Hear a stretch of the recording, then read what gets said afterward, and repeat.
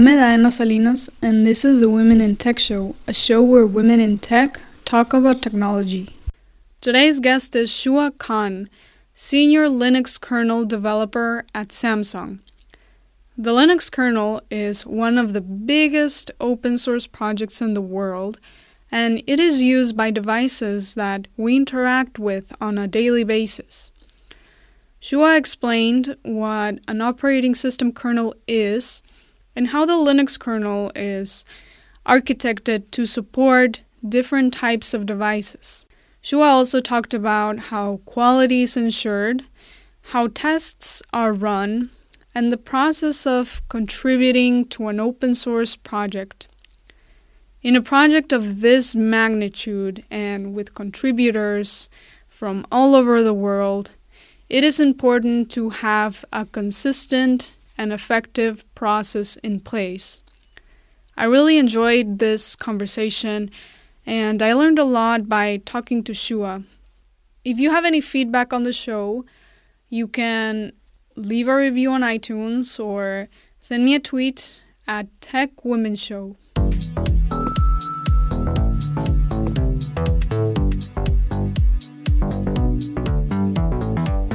Shuah Khan, Senior Linux Kernel Developer at Samsung, is joining us today. Shuah, welcome to the Women in Tech Show.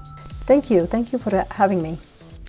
For over 3 years, you have been working on the Linux kernel development. What is an operating system kernel? Operating system, in the way I look at it, as a resource manager on any kind of system. It could be phone, it could be a embedded Raspberry Pi, or a laptop, or a desktop, or a large NUMA system.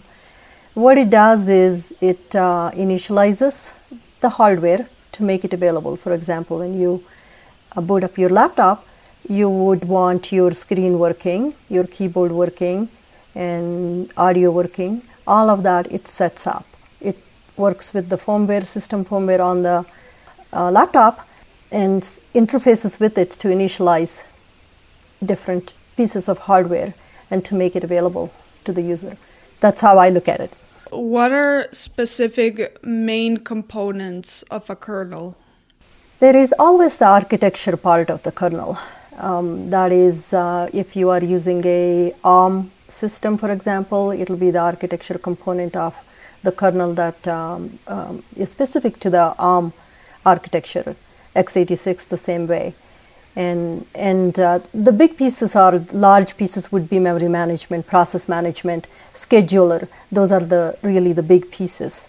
And a large part of the Linux kernel is drivers also, if your keyboard driver, mouse, and screen, and whatnot.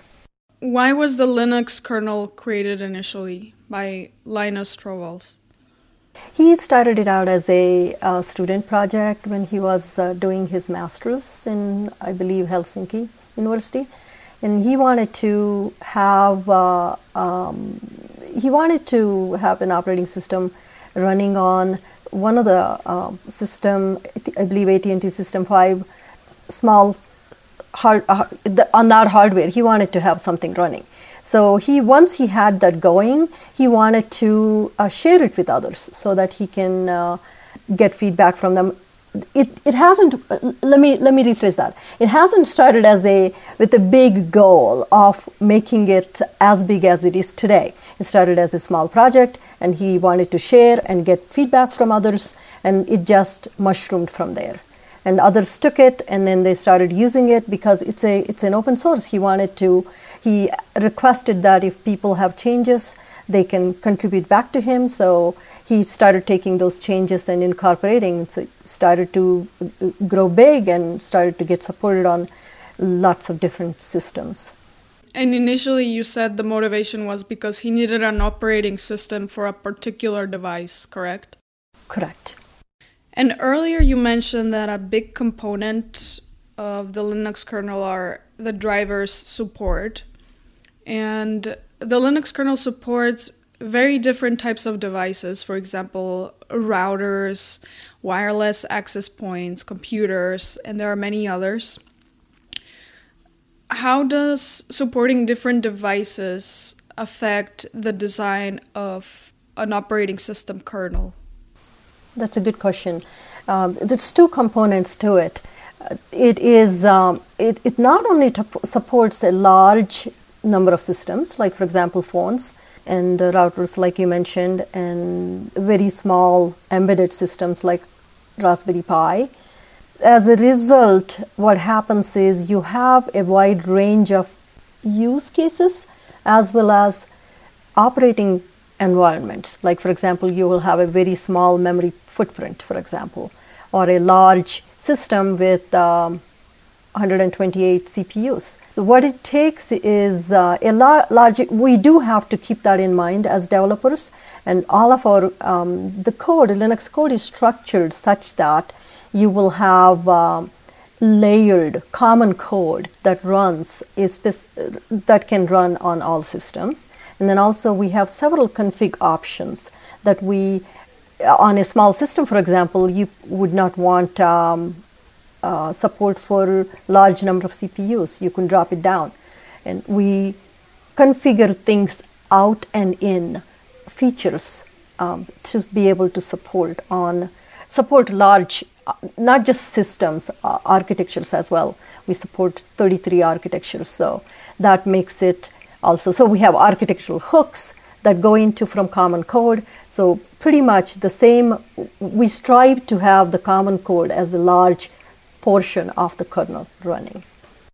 Where are those config options or thresholds specified? For example, if I have a small device with limited memory, is that specified once the OS is installed in the device, those constraints, or is that just automatically handled because of the hardware itself is limited? No, you do have to configure. So usually the way it works is vendors, like for example, I have RPI, for example, Debian and distros give out a kernel that runs on that, a distro that you can install, and they will provide an image that you can boot up and install the rest of the infrastructure. Like for example, the base kernel plus you have user components, file system and root file system and so on.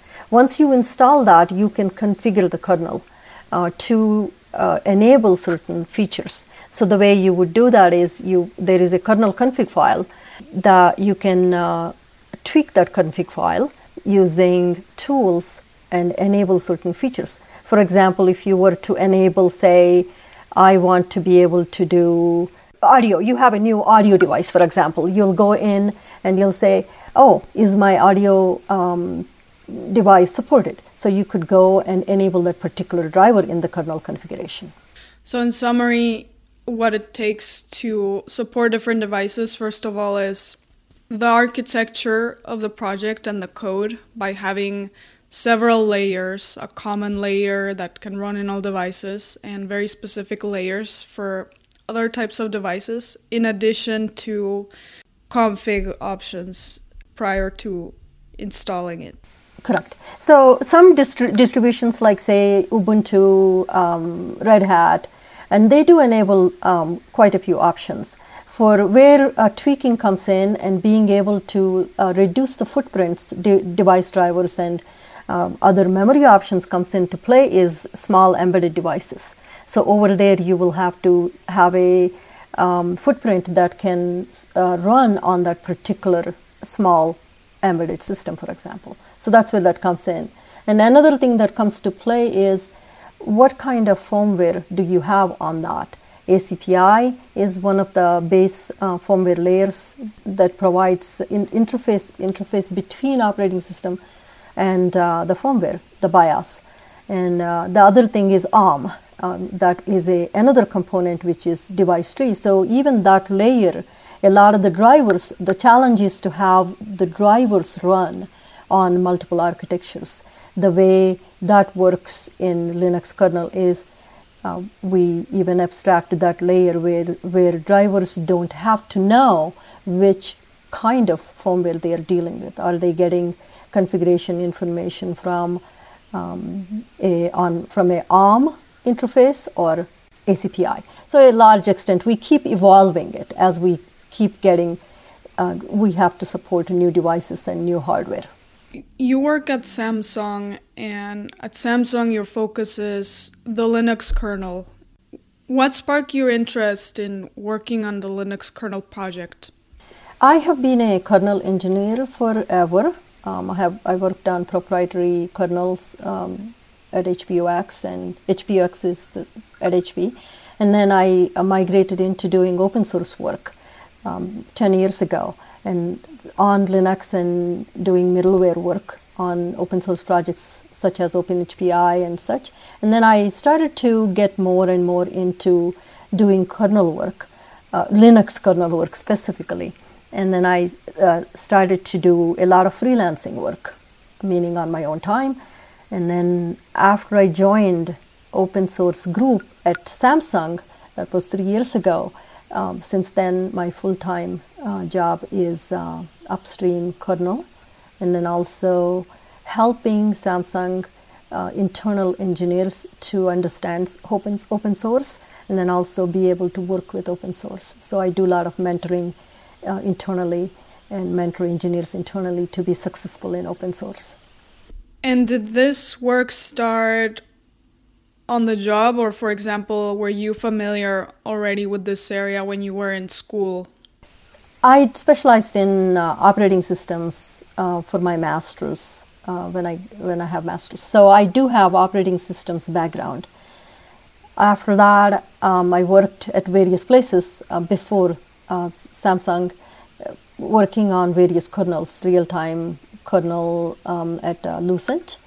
It's a vertical. I don't know how familiar you are with verticals. Back 15, 20 years ago, companies did their own hardware, firmware, everything in-house.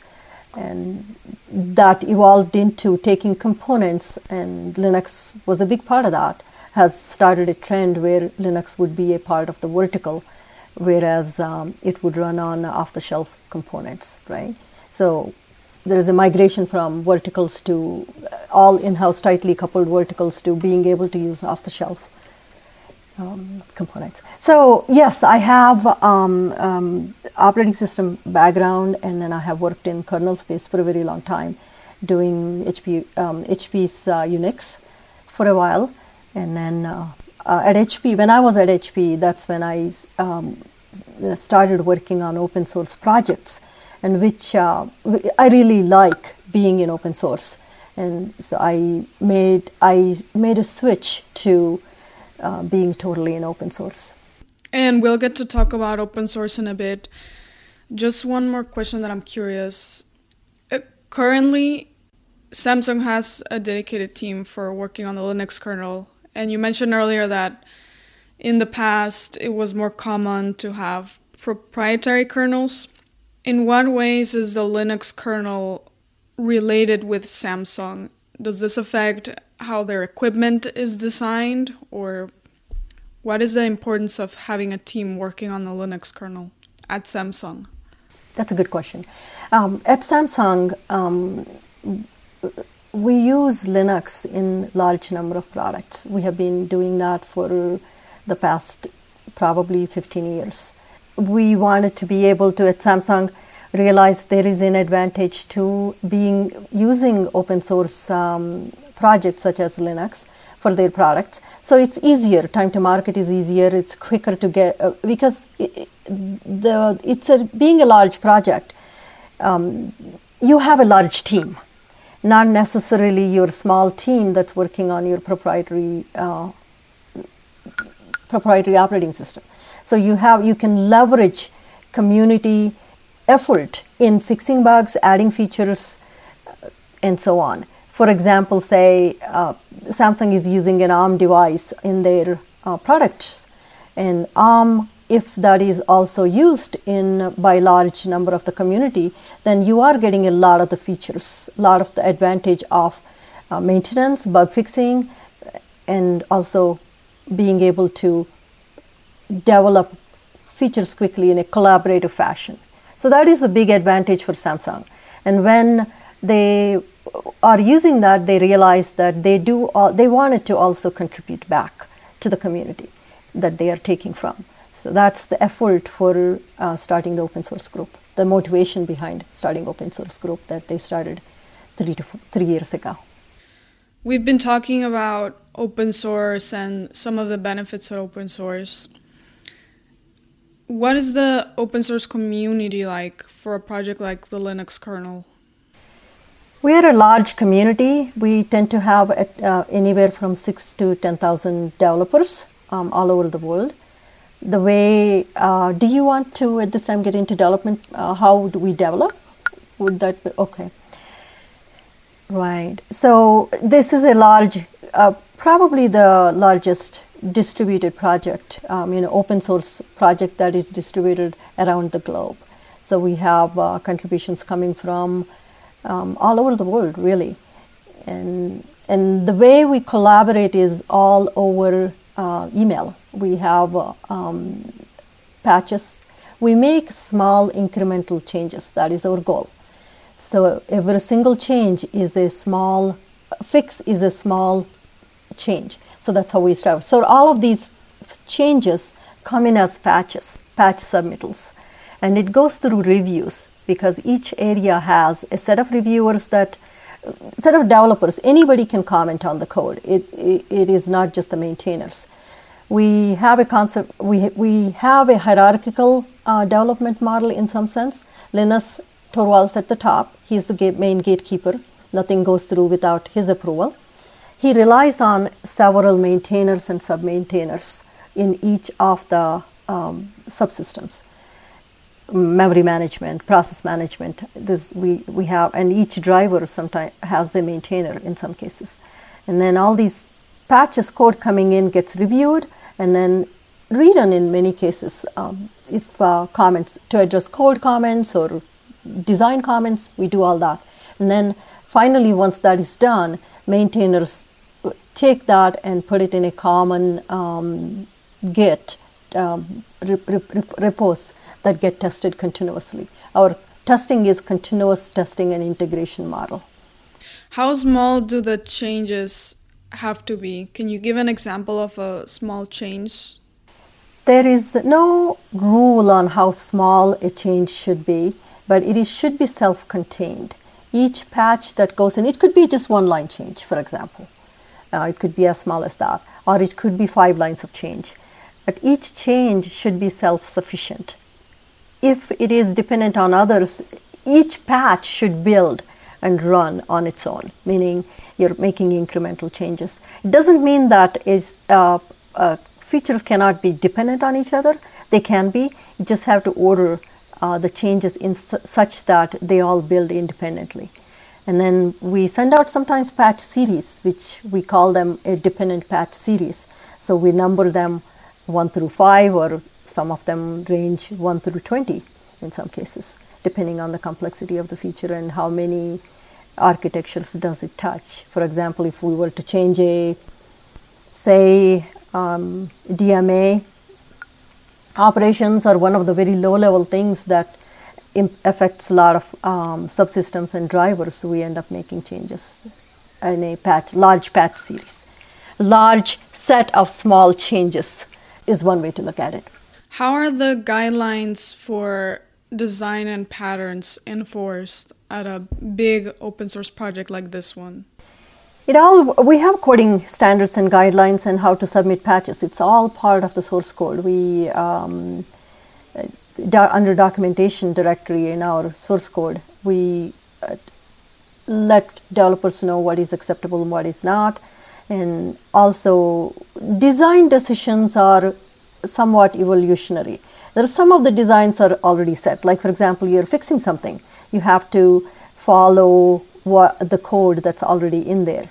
A new feature, for example, sometimes we do new interfaces and when a new feature gets added or a new design. All of that, everything is code. We go out. We do not do design documents. It's not a waterfall kind of model. We just go in and we submit code, and then we evolve code. When we make a change to add a new feature, for example, we add that feature, then we get comments from there, and then we discuss over email, and then we refine it, and we kind of come to a consensus. We kind of converge, and we get to a consensus, and then we discuss the design in open mailing list, and anybody can give comments, experts in an area, contributors in that area, and once that is done, the author or whoever the owner of the feature will make all the necessary changes,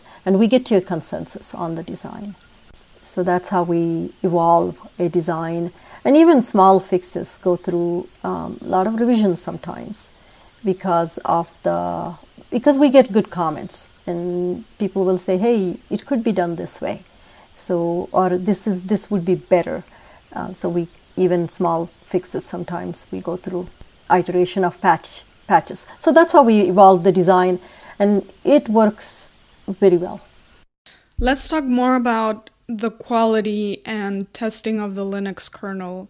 What are the fundamental areas that have to be tested? It could be anywhere specific to one single driver to the entire system. So the way it works is it's a continuous integration and testing effort that we put in. A lot of the developers, large number of developers are also users. For example, I run Linux on my system, and then I'm testing as the new releases come out. Our release cycle is about a 6-8 weeks cycle. That means anywhere from 7 to 8 weeks. So that is at the beginning of the cycle. It's a continuous development also, by the way. So Linux pulls in all the changes at the beginning of the release cycle. There is a two weeks, what we call a merge window. During that time, he pulls in new features into the new release. And after that, there will be, and then after the 2 weeks, maintainers send all their pull requests. That's what we call them. Each pull request will be, for example, for the areas I maintain, I send pull request at the beginning of the merge, during the 2-week merge window. And after that, no new features will go in. It'll be frozen for features. And after that, we test for 7 RC cycles, what we call a release candidates. Each Sunday, usually, Sunday or Saturday, we get a new release from Linus, and he will incorporate, once he does the first RC1, after that it's all critical fixes and that type of thing. So we test the 7 RCs, and then a release comes out. That's kind of the release cycle works. And we have several test strings that continuously keep taking from all the Git repos we have at the kernel.org, pull every day and merge. We have one repo that merges all of the changes that will be going into. It's called Linux Next. So that gets built and tested on several test strings with large number of systems. Kernel CI, kernel integration ring, and then also we have 0-day testing ring. Those are maintained by, 0-day is maintained by Intel, and then kernel CI is started by Linaro, and it's maintained by a developer at this point. So we do that, and then so continuously building happens, and stable releases come out roughly once a week, based on currently released one is 4.9, so we are in the stable release phase for that. So just now, today I'm testing a stable RC that came out on my systems. So to make sure to let the stable maintainer know that it's looking good. So that's kind of how it happens. It's a developer community testing. And I saw, now that you mentioned stable kernel releases, in one blog post that you wrote, you mentioned you run 3 to 4 Linux kernel compiles in parallel. And there was also something about cross-compile tests. Can you mention what cross-compile tests are and why you run in parallel 3 to 4 Linux compiles? That puts a lot of stress on the system. Compilation, it's hitting the file system hard disk and file system hard, and then also scheduling, because when I run kernels, I do run parallel build, not just parallel builds of 3 or 4 gits, but also I run it with option to use multiple CPUs. So it's hitting the CPUs hard, and it's hitting the disk hard, and it's creating lots of processes and tasks in the process, and then also creating files. So that is a stress test of, it's not a full coverage test, but it will test memory management, process management, file systems heavily, and scheduler, which are the critical components of the system. And this is test after the stable release, but also I assume before the release is made. And I'm curious about how the tests run a bit. For example, if I submit a patch, are there a series of tests that run with every patch, like a build verification test? Or is it mostly like if I made a change in the file system management area of the code, does it run only certain areas of tests? Or how is this at a higher level structure to run? Each patch goes through build test. It's not just specific to a certain area. It is developers' responsibility to make sure the patch itself works, right? If you're fixing something, it actually fixes something. And after that, integration test is on, it's not specific to that, and we do have some specific tests. Linux kernel includes a test suite, kernel self-test, which can be run. Developers write these tests to exercise certain areas. Like, for example, they introduce a new interface. They want a specific test to not only test that interface, but also regression test existing interfaces. So we kind of have a battery of tests that do run, and the developers run those sometimes in some cases when they are verifying the test, and some of the integration rings run those. So to answer your question more broadly, each patch definitely goes through a build test. If it doesn't build, then the patch doesn't get pulled in, right? So it'll get rejected. Cross compilation comes in. That's where the cross compilation advantage comes in. Say you're making a change that might build on x86 but might not build on ARM, for example. So you have to make sure that's where the cross-compilation test comes in to play. What are the particular areas that you focused the most in the Linux kernel project? I focus on several areas. Currently, my main focus is media subsystem. I have been working in the media space, and then also Samsung Exynos area right now. I'm focusing on that. In the past, I have worked in the IOMMU area when I was with HP, and also DMA area, power management. So I am kind of a generalist. I consider myself a generalist, and I like to work in different areas of the kernel.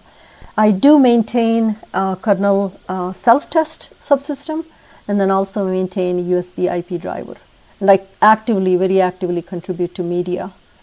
I have been working on solving some of the resource sharing, media resource sharing issues at the media framework. Last question. Do you remember what your first patch of the Linux kernel project was? Yeah, I think I removed a driver. Actually, when I got started with the Linux, I started working on a Android mainlining project as my freelance project. And so at that time, I removed a driver, if I recall. I'm trying to remember what that driver was. But after that, yeah, I did other things, but yes. Well, Shuah, thank you for coming on the show. It's been a pleasure talking with you about the Linux kernel, and I've learned a lot by talking to you. Thank you. Thank you for giving me the opportunity to share. Thank you, Adena.